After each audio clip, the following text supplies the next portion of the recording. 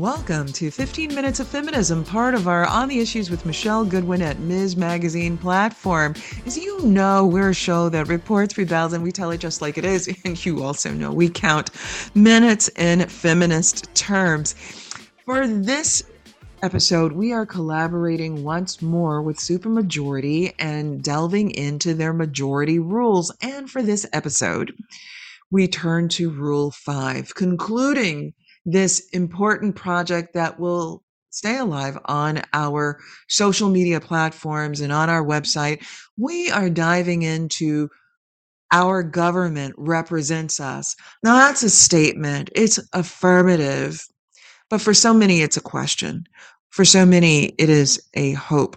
For so many, it is a dream deferred. You hear me, right? You know, as we think about suffrage, the 19th Amendment was something that was hard fought and not easily won. And we know that there was disenfranchisement even after the 19th Amendment. I've talked about Fannie Lou Hamer before on this program. The remarkable comments that just hit you in the gut as she reported about her experience trying to vote in Mississippi for a government that would represent her, being beaten by a guard and an inmate as punishment because she tried to vote.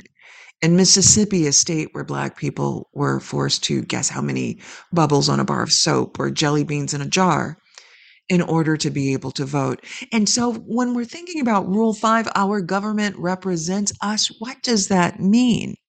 During the 2022 midterm elections, women voters across the United States certainly made their voices heard, demanding that safe reproductive health care access was important. These women voters cared also about the economy. They cared about housing. They cared about the environment.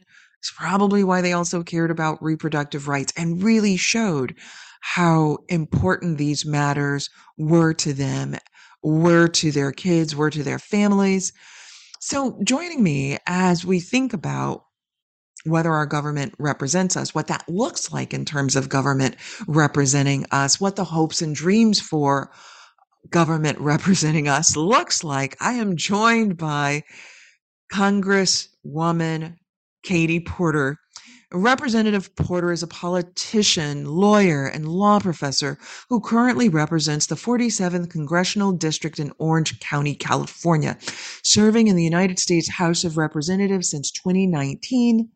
Representative Porter is widely known for steadfast dedication to keeping our economy strong, stable, and globally competitive by mitigating corporate greed, boosting competition, and investing in family-friendly policies while inviting and encouraging individuals to join congressional conversations. She's been with us before, so we're thrilled to have her back with us. Sit back and take a listen. Representative Porter, it is so wonderful to be back with you. Thank you so very much for joining us for this very special episode where we actually conclude our 5-part series, Supermajority, Majority Rules. And I'm so glad that you're with us to dive into rule number 5, our government represents us. What's your sense about the truth of that in these times?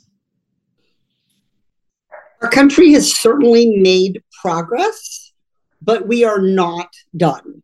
And I think it's important not to allow celebrations of the progress to stop us from seeing where we're falling short. And so I have been part of Congress since 2018. It was a record number of women who were elected into the House. It was the election of the first lesbian mother, for example, the first 2 Native American women. There were so many firsts in that group. But what has happened since then, which is we have made no progress on increasing the representation of women. And in fact, among Democrats in the Senate, for example, we've actually gone backwards.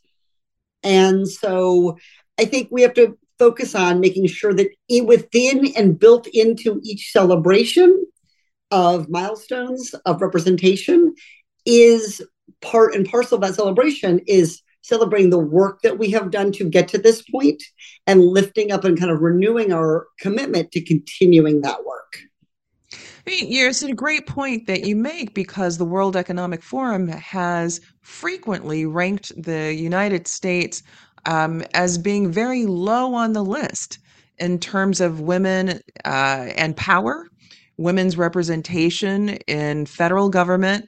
Heck, this is the same with regard to, and even worse in some cases, women in state houses. I mean, to just take a pause on that, when I think about the Dobbs decision, for example, coming, the challenge brought to the court by the state of Mississippi, nearly 87% of that state's legislature are all men. Yep. And we see this at every level of government, I would say. And so I think, as we celebrate some historic firsts, right, our vice president, right, Kamala Harris, I think it's easy for sometimes us to lose sight of frankly, I'm a numbers person, of the numbers, which actually are not very good. We love your numbers. We love that you bring the numbers to us. And I think part of what we've seen is really important diversity within the community of women that we are making progress on, right? There's still work to be done. It's not steady. But what we're not doing is we're not just making the numerical progress that we need to make to have that. And your point about state houses is exactly right. I would also say some areas of government. So I work a lot on economic policy. And you and I was a law professor. You and I both know that the business law, sometimes it's harder to find women professors. Sometimes it's harder to encourage women to take those classes. And so I think that is also an important tool here, is to make sure that we have women on water boards. We have women who are, and of course, guess what the background is to run for water board often? It's being an engineer. And guess what we don't have? A lot of women engineers. So some of these are pipeline problems, and frankly, some of them are structural problems.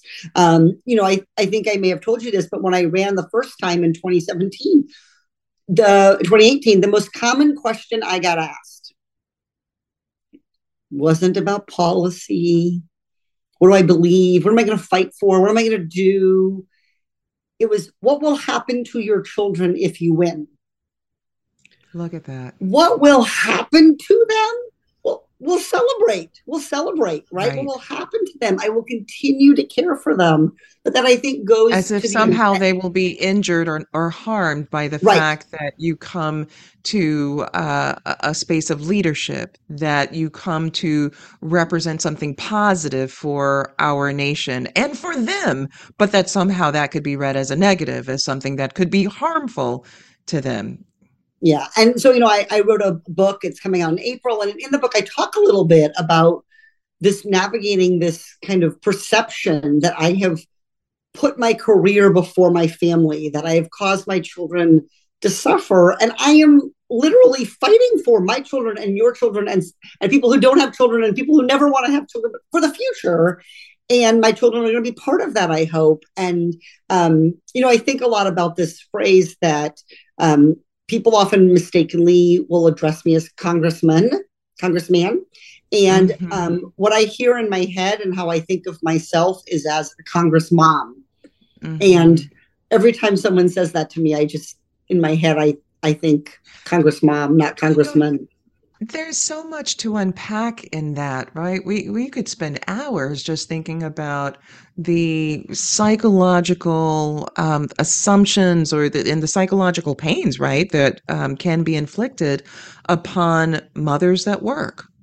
This idea that somehow they are not paying attention to their kids, that somehow they have surrendered what it is to be a mom to working a job, that somehow their children will be set back by their mother's employment. Now, for you, this is big because you sit in government and you lead the United States, right? But it seems to me that also is something that moms who work as receptionists, who work as nurses, who work as teachers, that they also get this kind of pushback where women are between a rock and a hard place. You need to take care of your families. Your kids need to eat, because I think one of the things when you came into Congress, you also came in as a single mom too. Yep, absolutely. So, I mean, look, I think that, when I got to Congress, I remember having a conversation with one of the members of the Democratic leadership talking about how the lack of planning about our time, right? The kind of assumption that our time is the nation's time. And there's an element of that that's true, but there's also an element of it that's just entirely preventable, and not dealing with it means that it's making it really hard for women to serve. And I remember talking about this, and the person said to me, well, your situation, Katie, as a single mom is just so unusual. And I remember thinking, unusual?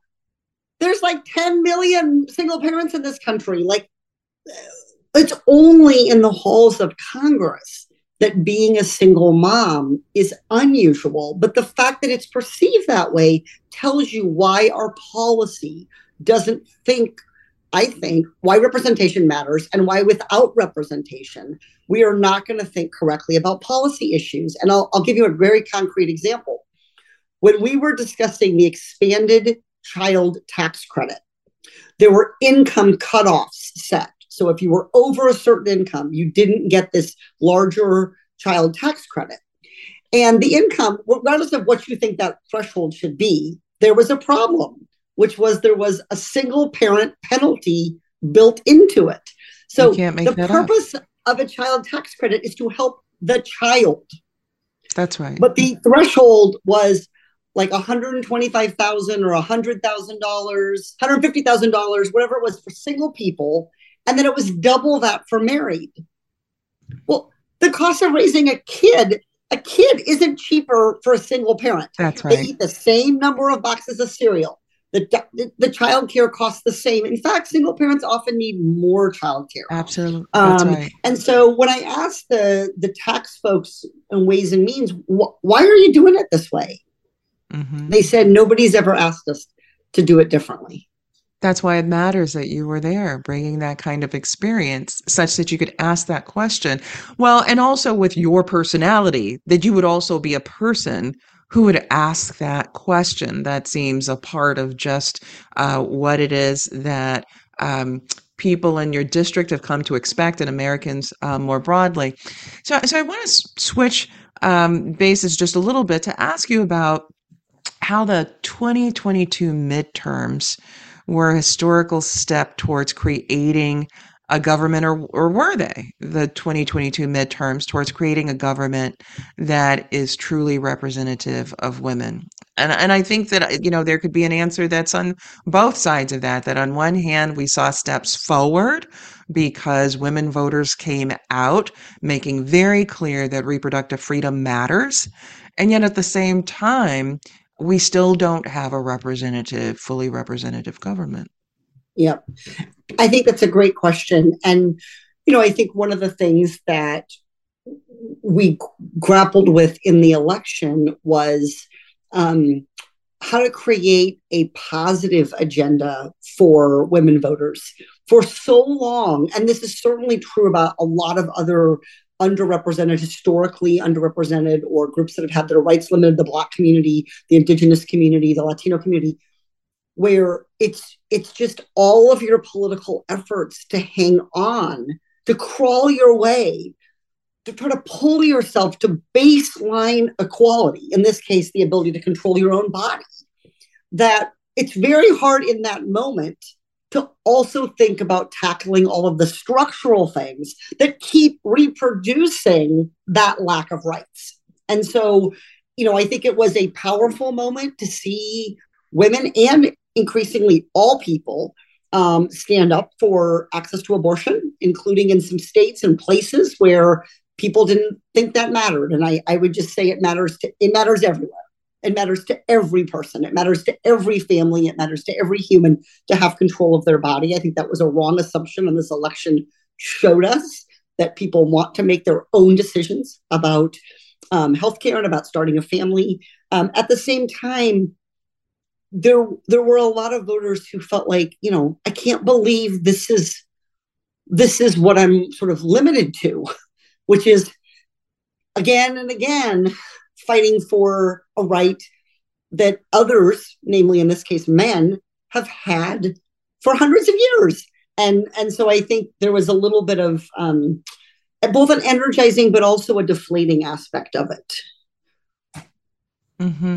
No, that's true. And when you think about it, this has been centuries long fight to make sure that there is full enfranchisement, that there is full representation, and we know with better and more robust representation that the issues that matter to people who are underrepresented, who that are vulnerable and that have been passed over, finally those issues come to light. And we've seen that you've been shining a light on those issues, and so have a number of other women who've been in Congress. And so I'm wondering what you see as the next challenges forward to getting to that space where there is better representation, where there is equality in representation. What does that take? Yeah. I mean, I don't know that I have all the answers. I think in my own life I question a lot and I think there's a wonderful article written about Lauren Underwood, one of my colleagues, the other day, the youngest Black woman to serve in Congress, talking about what it's like for her. And I think part of it is that we really have to be cognizant. We have to be explicit about this. And so I think, as for example, we see more men supporting abortion rights, that can become then a reason why it doesn't matter. The person's going to take, quote, the right vote. And within the Democratic Party, I think we hear a lot of this, like, well, but he's good on abortion too. Yes, but he hasn't had one. He hasn't faced the personal kind of loss and risk of it, of losing those rights. It's different, and so I think we have to do that work. I think the expansion of voting rights that we have seen, and I mean here by I say voting rights, I mean really how people vote.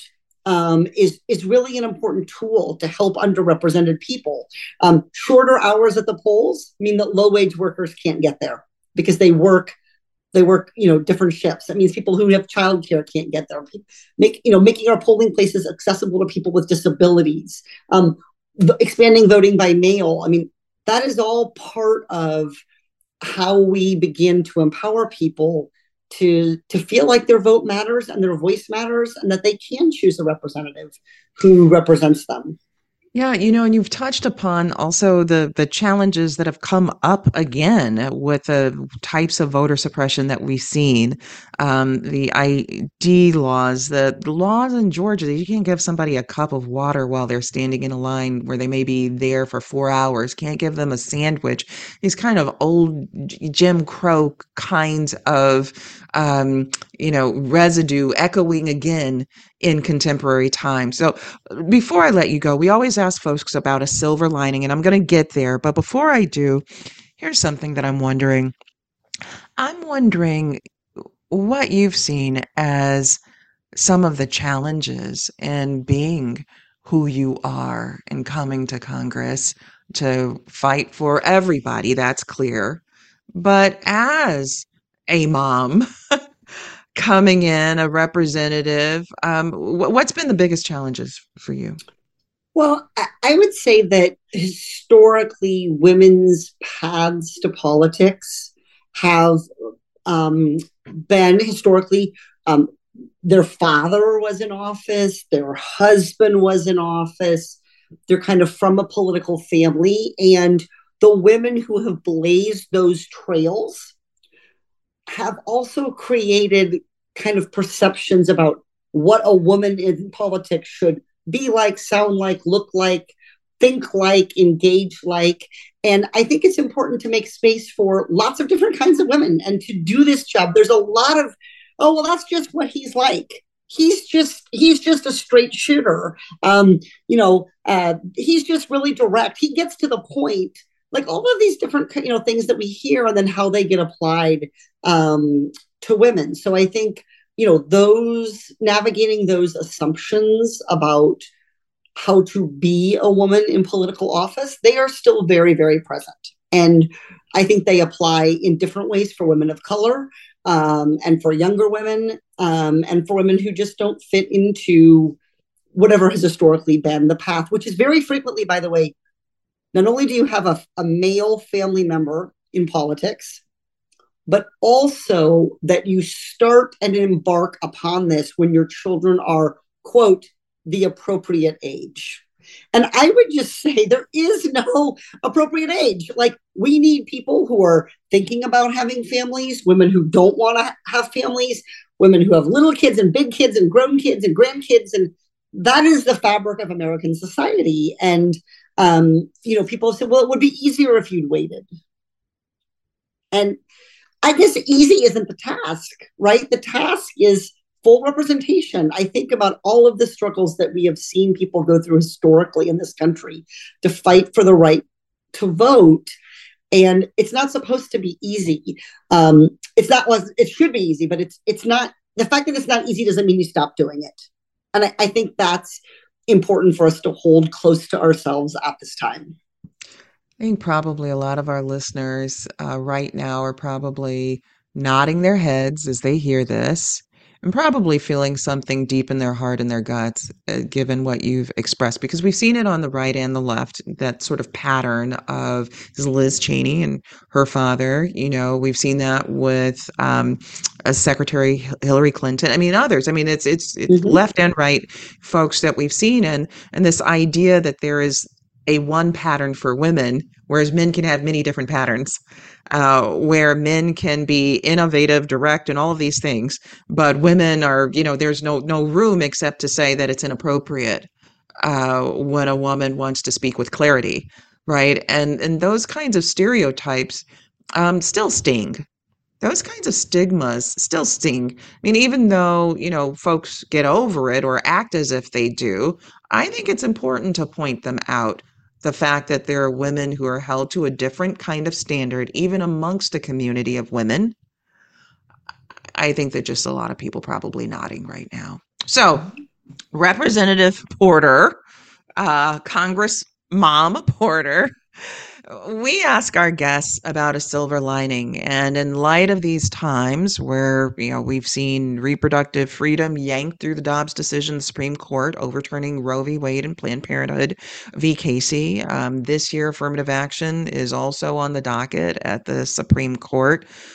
Justice Kagan has said that there's been a weaponization of the First Amendment so that all other rights that we know may become vulnerable to individuals saying, well, I have a religious right to be able to discriminate against you and limit all others of your rights, save perhaps for the Second Amendment.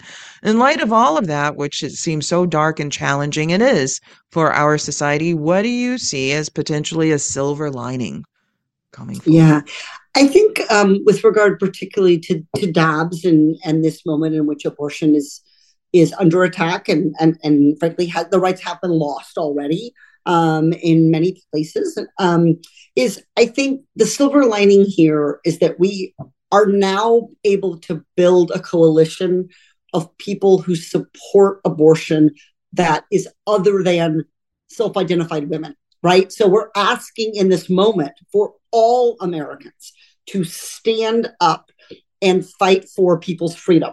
And when you look at the amazing work that was done, leading up into Roe and those fights, this was a women's issue. We've all heard this, right? I get so tired of this, like, women's issue. And I think what we're seeing now, and what I saw certainly knocking doors and having conversations, was a really delightful, growing voice among men who are able to say the word abortion, men who are able to say abortion rights matter. And I think that ultimately, if we can harness this moment and the political power to get our rights back, gives us a better, firmer foundation to preserve them going forward. Representative Katie Porter, I thank you for joining us for this very special episode in our collaboration with Supermajority. Thank you so much. Thank you.